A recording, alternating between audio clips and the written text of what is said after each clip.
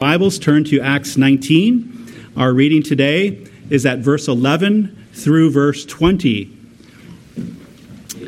This morning we meet the 7 sons of Sceva, mercenaries of exorcism.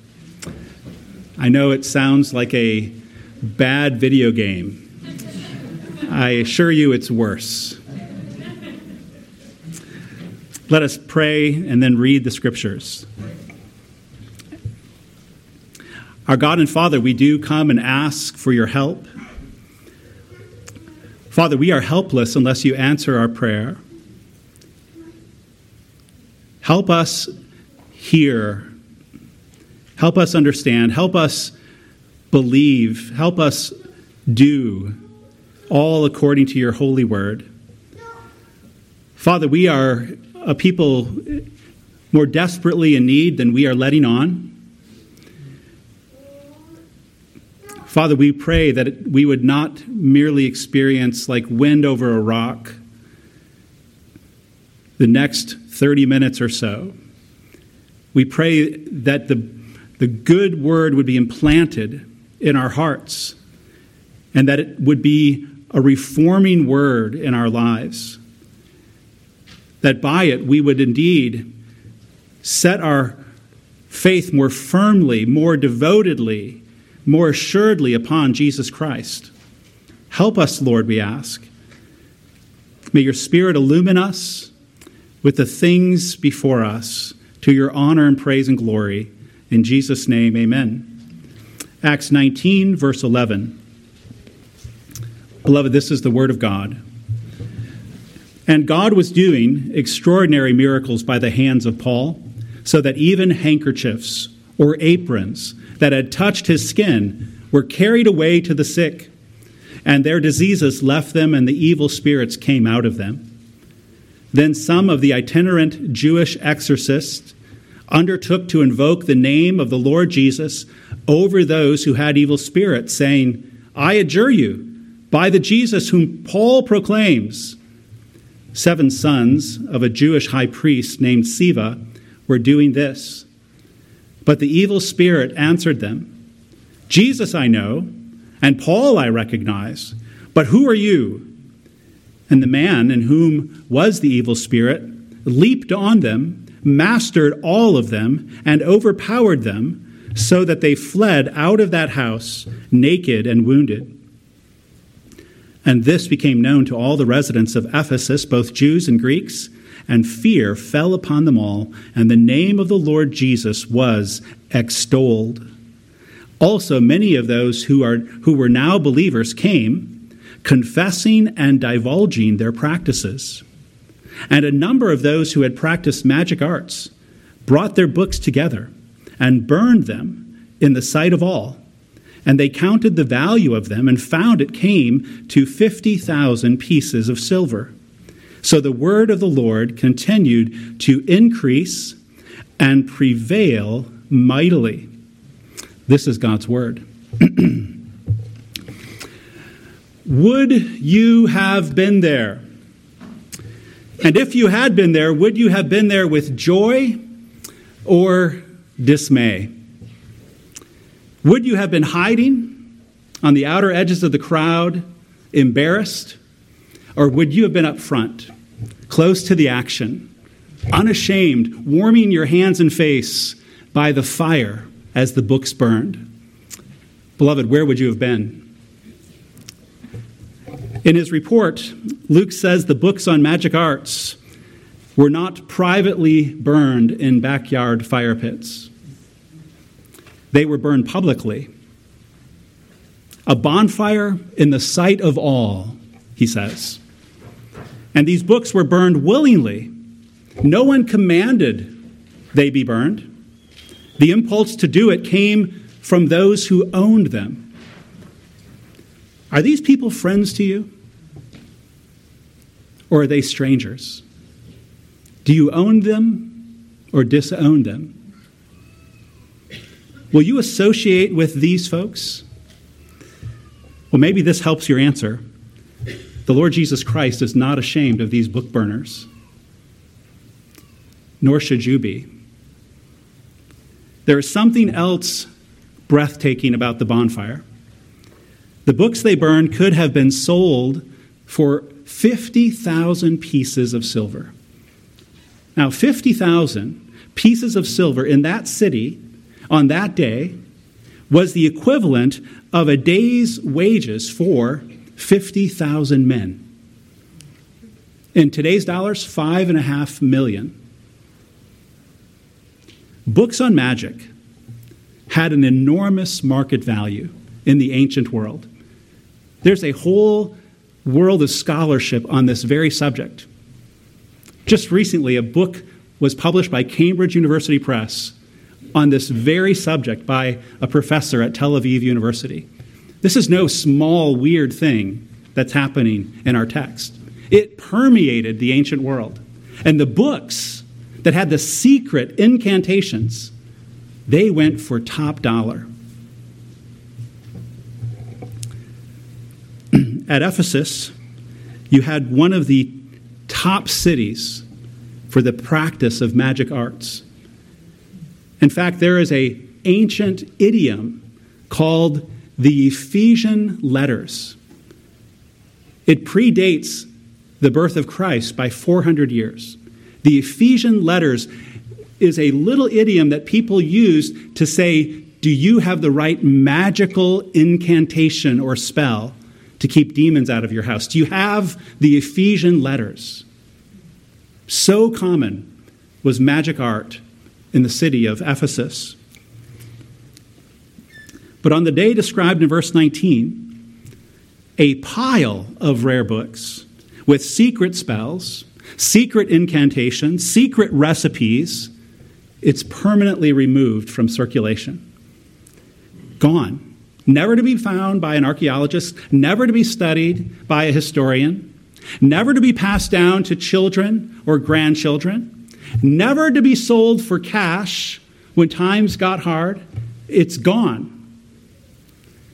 The new Christians of Ephesus did what they could do to make their old sinful habits not become someone's new sinful habits. They made sure their old understanding of the world did not become someone's new understanding of the world. They showed contempt for the wealth of this world, didn't they? In their joy of coming to know Jesus, they took revenge on their former way of living.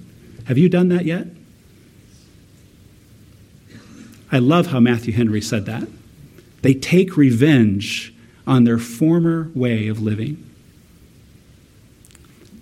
Henry also added these words: those recovered from sin themselves will do all they can to keep others from falling into it. What do you think of such Christians whose repentance becomes so public, whose fight against sin is taken so seriously by them? What do you think of these kind of Christians who pay such a real and steep cost to follow Jesus Christ? What do you think of such Christians, beloved? Are they the kind you seek? Do you enjoy being around them? Are you embarrassed by them? Or do you celebrate them? For that is exactly what the Spirit of God is doing in our text today. Celebrating these Christians of Ephesus. Do you remember Zacchaeus? A chief tax collector, a rich man. After he became a Christian, he said to our Lord Jesus, "Behold, Lord, the half of my goods I give to the poor. And if I have defrauded anyone of anything, I restore it fourfold." Luke 19:4. And listen how Isaiah describes the conversion of sinners when the salvation of God appears on the earth. Then you will defile your carved idols overlaid with silver, and your gold-plated metal images. You will scatter them as unclean things. You will say to them, "Be gone." Isaiah 30:22.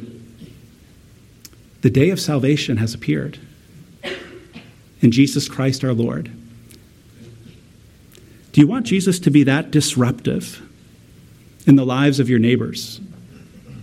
in the lives of your friends, in the lives of your family? Do you want Jesus to be this disruptive in the lives of your children? Do you want Jesus to be this disruptive in your own life?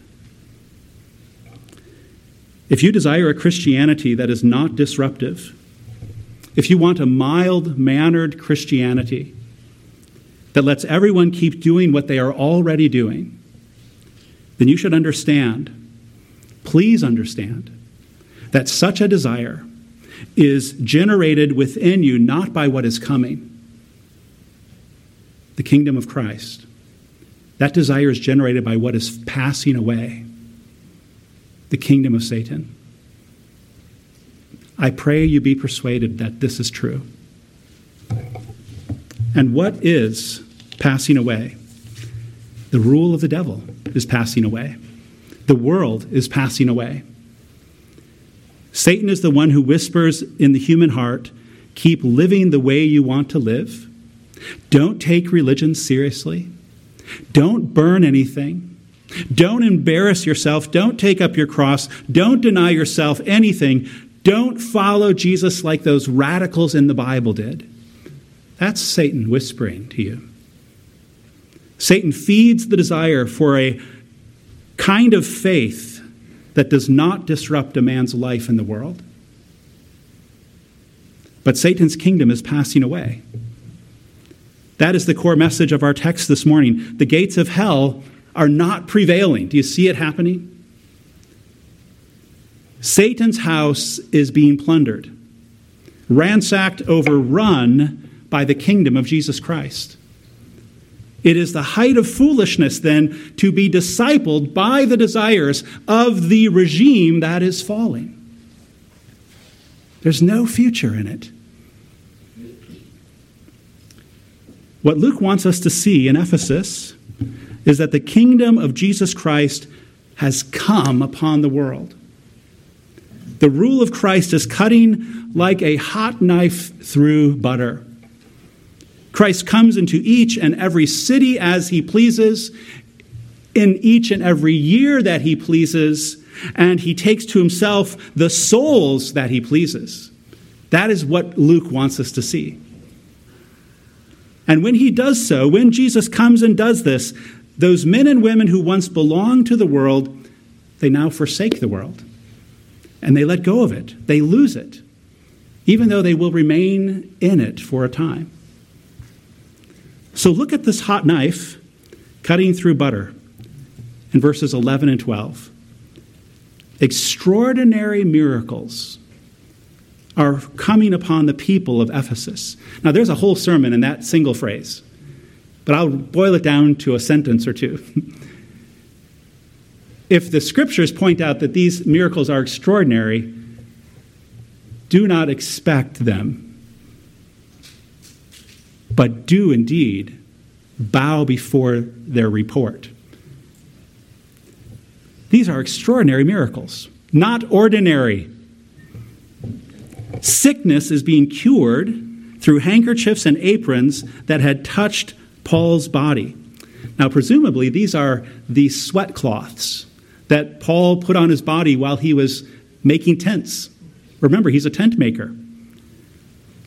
These cloths are being carried away to the sick, and the sick are being healed.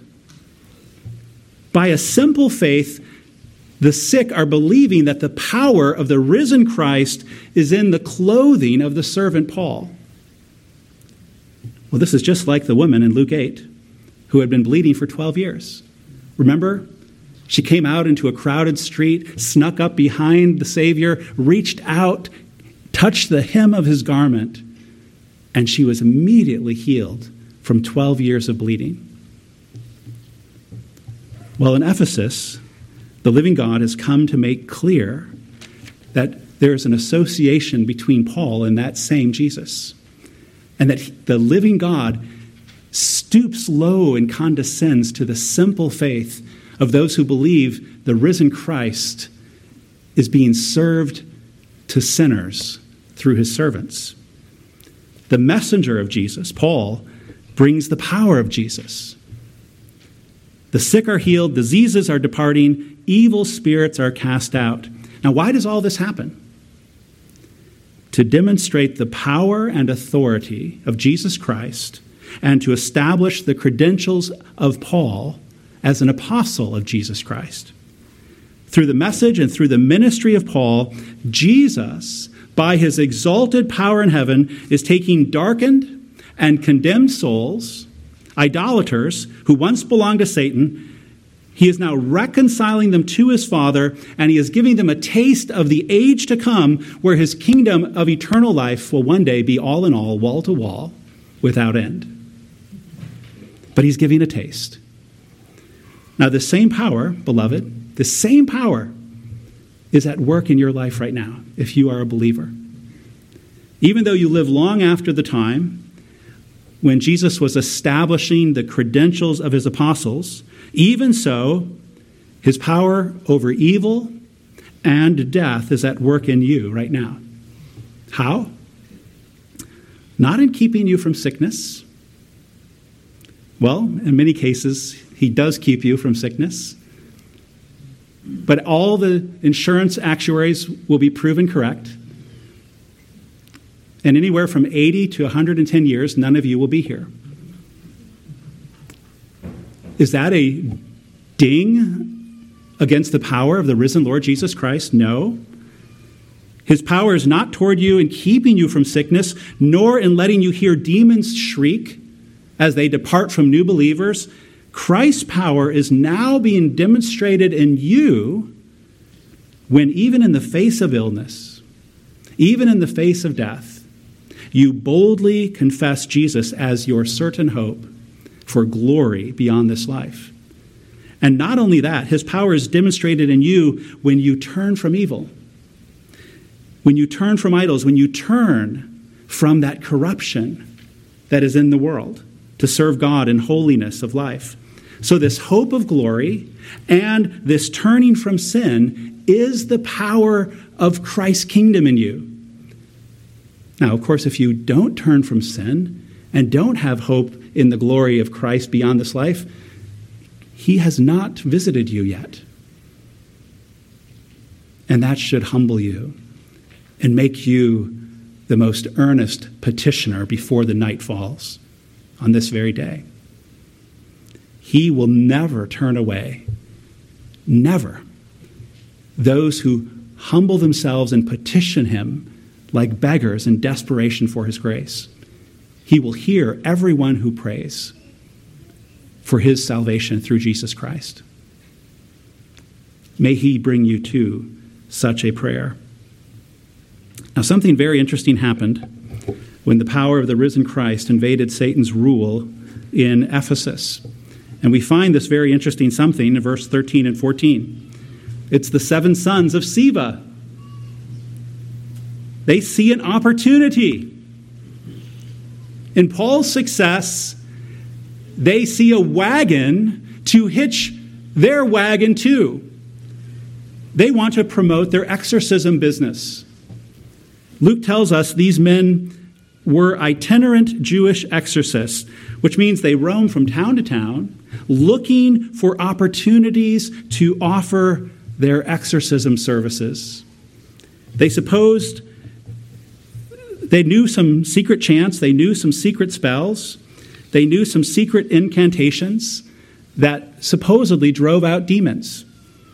And if they could find perhaps one despairing, afflicted soul in a town and effect some kind of reversal in his attitude or some kind of reversal in his outlook on life, then they could suddenly get a long line of new customers that would last for maybe days or weeks or months. And inevitably, coinage would start to be exchanged. Food would start to be exchanged. In the ancient world, both in Jewish quarters and non-Jewish quarters, exorcism was an enormous feature of culture, both in the Jews and the Greeks. And the Jews were considered by most peoples everywhere as the best of the best at exorcism. Our Lord Jesus even says this in Matthew chapter 12, after he has been accused of casting out Satan by the power of Beelzebul. he turns on the Pharisees and says, your sons cast out demons. He's simply making a cultural notation how prevalent this action of exorcism was. Listen to this little quote from Gideon Boca of Tel Aviv University. He describes and summarizes, really, the subject of exorcism in the ancient world. Surveying the entire body of the available evidence, we may discern 3 different types of exorcism practiced by Jews at the time. Exorcism through the use of naturally exorcistic substances. Those are the recipes. Exorcism by means of prayers and adjurations. Those are the incantations and the spells. And third, exorcism performed by holy men by means of their innate powers. Well, it's that last statement that explains Luke's observation that these exorcists were the sons of a Jewish high priest. Now, nobody can find the name Siva in any of the records of the Jewish high priests. But being sons of a so-called holy man certainly helps the family business, if indeed you have some kind of heritage. So by the title high priest here, we may be finding just a self-appointed upgrade that Siva made. Maybe he was just a priest, but he put on his sign, well, I can fit the word high in there, paint it on. Or maybe his sons simply did it to gain their market share. Well, so here's what happened. The sons of Sceva discover that Paul, the apostle of Jesus Christ, is successfully casting out evil spirits. This electrifies a very superstitious city. People all over want a piece of what Paul is doing. They do not all want the doctrine and rule of Jesus Christ. They just want their miseries to change. The sons of Sceva see an opportunity, and so they try an exorcism on a man who really does have an evil spirit. And notice what they say to the man, verse 13. To cast out the evil spirit, they invoke both the name of Jesus Christ and the name of the Apostle Paul. Now, why are they doing that? For one reason. The sons of Sceva are scavengers. They want to use the technique they think will bring them the greatest success. So they are going to be scavengers on Paul's success. Their exorcism is driven by pragmatism, and it is driven by profit. They want the glory of man, but understand they do not want the rule of Jesus Christ over themselves. They do not want to confess that Jesus is Lord. They do not want to confess the power and the wisdom of the cross. They do not want to quit what they know and rest in the reconciling power of Christ. They do not want to become ordinary and have to take up ordinary lives of neighbor love. They want to succeed in exorcisms. But we have to understand something that's very significant about these 7 sons of Sceva. They have what Paul calls in another place, the appearance of godliness while denying the power. That's 2 Timothy 3:5. The 7 sons have the appearance of godliness while denying the power. To the people of Ephesus, these 7 sons look like they are opposed to evil spirits, right? They are trained exorcists. They even speak the name of Jesus and Paul. But here is the problem. They deny that sinners can be reconciled to the power that is above all earthly powers through Jesus Christ and Him crucified, and Him risen, and Him enthroned, and Him now at the right hand of God the Father, making intercession. They deny that. They deny the faith. But they have the appearance of godliness. They appear to be opposed to evil spirits. By magic words, the 7 sons of Sceva assume there is a power at work in the world to be reconciled to, or else they wouldn't be in this business, right? They want their magic words to effect that reconciliation. But they deny that the power of powers is the God and Father of our Lord Jesus Christ. And they deny that the only hope for men and women under sin's curse, buried under a world of death and demons, is to be reconciled to the power that is over all powers through faith in Jesus Christ. These are satanic exorcists. By what power and unto what power are the sons of Siva doing their work? Satan in both cases. It is by Satan's power and it is to Satan's power that they are working, though they do not know it. Now here's a big point of application. Beloved, any helper who comes to you in your personal life with an appearance of godliness, but does not encourage you and teach you to rest in the finished work of Christ, who alone has reconciled sinners to the power above all earthly powers, all such helpers are unwittingly doing the work of the devil for you. And if you let them into your life, you are inviting them to do the work of the devil with your problem. We often invite these helpers into our lives because we feel we do not have control of our lives, or control of our homes, or control of our marriages, or control of our children, or control of our health, or our relationships, or a host of other earthly circumstances that we really don't have control of. So we look for help. And in our desperate misery, we invite someone with a technique exorcism to come and help us. Someone we have been told will make things right between us and powers we cannot control. Beloved, this is a trick of demons. There are conferences. There are books. Conferences and books under Christian banners even. Conferences and books filled with Christian attendees even, where the helpers on the stage are not encouraging people to rest in the blood of Jesus Christ that has reconciled them to all powers above earthly power.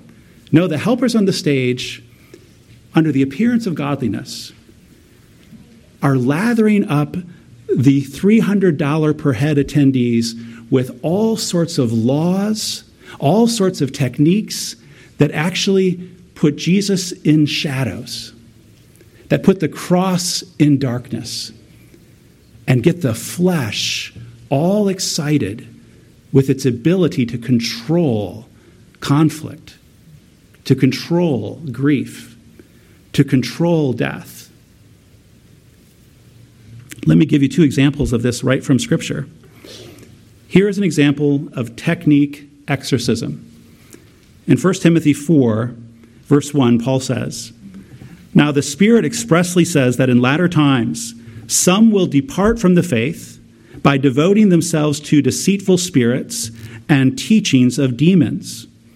And you think so far like, boy, that sounds terrible. I wonder how wild that's going to be. What wild and crazy teachings of demons do they advance? Now listen to what he says.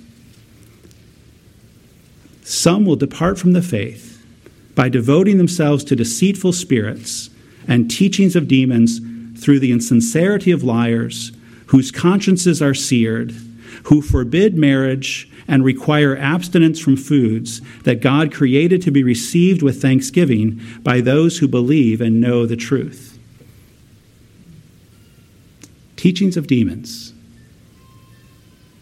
The technique of exorcism in that text is you get control of your life before God and before man by saying no to things God has created for your good.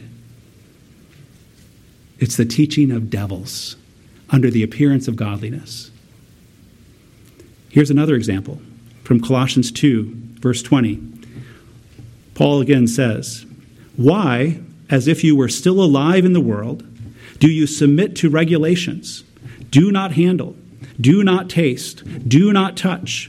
These have indeed an appearance of wisdom in promoting self-made religion and asceticism and severity to the body, but they are of no value in stopping the indulgence of the flesh. Beloved, do you know who wants you to be lathered up with things that are of no value and stopping your fleshly indulgence? Do you know who wants you to have that? The devil.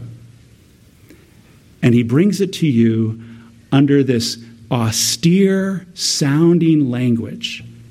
Don't eat that. Don't drink that. The techniques of exorcism in that passage are promising to stop the flesh from indulging itself. They will not. The gospel of Jesus Christ says something far different. It says, set your minds on things that are above, not on things that are on earth, for you have died and your life is hidden with Christ in God. Colossians 3:2. That requires faith. That is not a technique. That is a heart that has been opened and has received all that Christ has done for the lonely sinner. He has reconciled your life to all the powers that could ever possibly touch it. And so if you are in a fourth car accident in 24 months, don't say to yourself, boy, the devil really must have me. He must really be ruling my life. I can't believe I've had my fourth car accident in 24 months. It's exactly how Satan wants you to think, to give him the honor. And then go find some technique exorcist to help you find out what in your life keeps getting Satan annoyed at you that he causes another car accident. Jesus Christ has reconciled you. Yes, you're a sinner. Yes, you deserve much worse than 4 car accidents in 24 months. Outside of Christ, you deserve an eternal car crash. But Jesus Christ has reconciled you to the power that is above all earthly powers. So when you do have your 4th car accident, yes, there may be a need to talk to your spouse, but to rest in Jesus Christ is the first order of business. That the powers of the earth are all reconciled to you through his body and blood. He has forgiven your sins and has given you everything. Even those accidents will be sanctifying. Even those accidents are a platform now upon which you testify that you fear no powers, that you don't listen to anybody who says the devil's after you. Christ has reconciled you to the Almighty. You're his beloved child. As we look unto our Lord's finished work for us by faith, the immeasurable greatness of God's power, Paul's language in Ephesians, the immeasurable greatness of God's power toward us who believe, it becomes more and more clear, more bright, more strong in us, and we start talking like this. I have been crucified with Christ. It is no longer I who live, but Christ who lives in me, and the life I now live in the flesh, I live by faith in the Son of God who loved me and gave himself for me. Galatians 2:20. And that makes me want to go burn a few books that I've been given over the years. Little technique exorcism books that come into my hand under the appearance of godliness, but they deny the power and wisdom of the cross, which has reconciled me to all powers. Now, moving faster, verse 15. The evil spirit speaks to the 7 sons. Jesus I know, Paul I recognize, but who are you? Why does the evil spirit not say, who is Jesus? Because the evil spirit recognizes those who are real threats to Satan's kingdom. The 7 sons of Sceva and their exorcism show is no threat. For they have no renown among the devils, which means the seven sons themselves are under the rule of Satan, not a danger or threat to Satan. And under the devil's rule, they are not loved, nor are they known. That they are under his rule is even more clear in verse 16. And the man with the evil spirit leaped on them, the seven sons, mastered all of them, the seven sons, overpowered them, the seven sons, so that they fled out of the house naked and wounded. And when they came out of that house, naked and wounded, beaten up by an evil spirit, do you know who they looked like? The Gerasene demoniac, who lived among the tombs naked, out of his mind, controlled by a demon named Legion, who is many. Now the exorcists need an exorcist. And there is but one, the Lord Jesus Christ. Look how they are ruled by the evil spirit. I am convinced that it's the Lord Jesus who sent this evil spirit to overpower them and strip them and beat them. Because all Satan's minions are under the authority of Christ, just like when he cast Legion into that herd of pigs. The Lord sends this evil spirit to give those who are evil a taste of that kingdom. And let us remember something then from verse 16. You can have Jesus in your mouth, while at the same time you are mastered by the devil. No wonder our Lord said, "Woe to you who draw near to me with your lips, but your hearts are far from me." In verse 17 we read, "And this became known to all the residents of Ephesus, both Jews and Greeks, and fear fell upon them all, and the name of the Lord was extolled." Beloved, what do a people look like when the fear of Jesus' authority and power is upon them? Are they cowering in a corner? No, because they know why he is at the right hand of the Father in heaven in their own flesh. He is there as a forgiving Savior, using his power to bring them out of eternal death. So what do a people look like who have the fear of the Lord Jesus upon them? They extol his name. And that immediately leads to this rather common action in the Church of Jesus Christ. They come confessing their sins, divulging their practices, and burning their books. We're having a book burning this afternoon. I'm not sure why you're laughing. No, we're not. Beloved, hear this loud and clear. To extol Jesus Christ brings about a natural disregard for the old ways of sin. Remember, there's no command for this book burning. There's not even a command here from Paul for this confessing and divulging. It's a natural continuation of the extolling of Jesus Christ in their hearts through faith.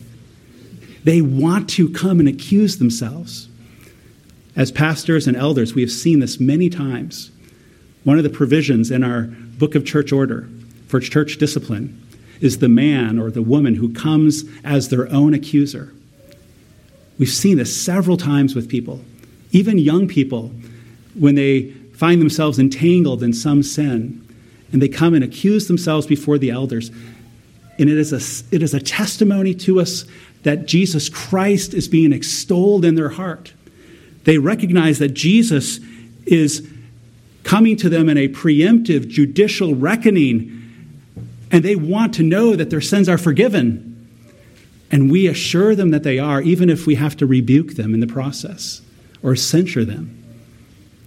Beloved, this is what your life looks like when Jesus Christ is being extolled in your heart. And for most of you, the corporate confession of sin every Sunday is a sincere divulging and confessing that you partake in gladly and sincerely, because Christ has a fear of him upon you. And lastly, verse 18. And also many of those who were now believers came, confessing... Oh, I read the wrong verse. My fault. Lastly, verse 20. So the word of the Lord continued to increase and prevail mightily. Did you hear that last little bit? The word of the Lord is the gospel of Jesus Christ. It's the preaching of the cross, the preaching of the kingdom of Jesus. But look at those last little bit. Prevailed mightily. Luke quite cleverly has used the exact same Greek expression that he used earlier to describe the beating that the 7 sons of Sceva had received from the evil spirit. It said that the evil spirit in verse 16 overpowered them. Same Greek word here, prevailed mightily. Jesus Christ is the only one, the only power among all powers who prevails. And how does he prevail? With a sword? With a gospel. With a declaration that he alone reconciles those who deserve condemnation. He alone takes you out of Satan's kingdom and brings you into his own, where you are known, forgiven, and protected and defended until the very end of the age from all earthly powers.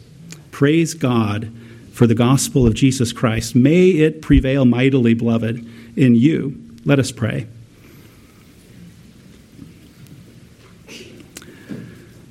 Our gracious God and Father, we first confess ourselves.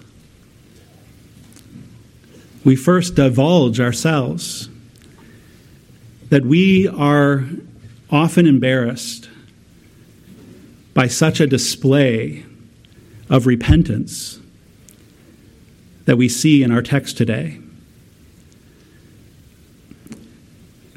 And Father, we confess that it's been even the secret hope that we didn't know we had, that we would perhaps never have to be associated with Christians who burn their books.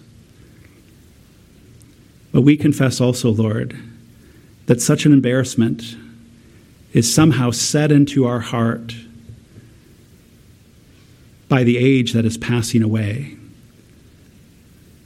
It is not an embarrassment that's set there by the age to come. Forgive us, Lord.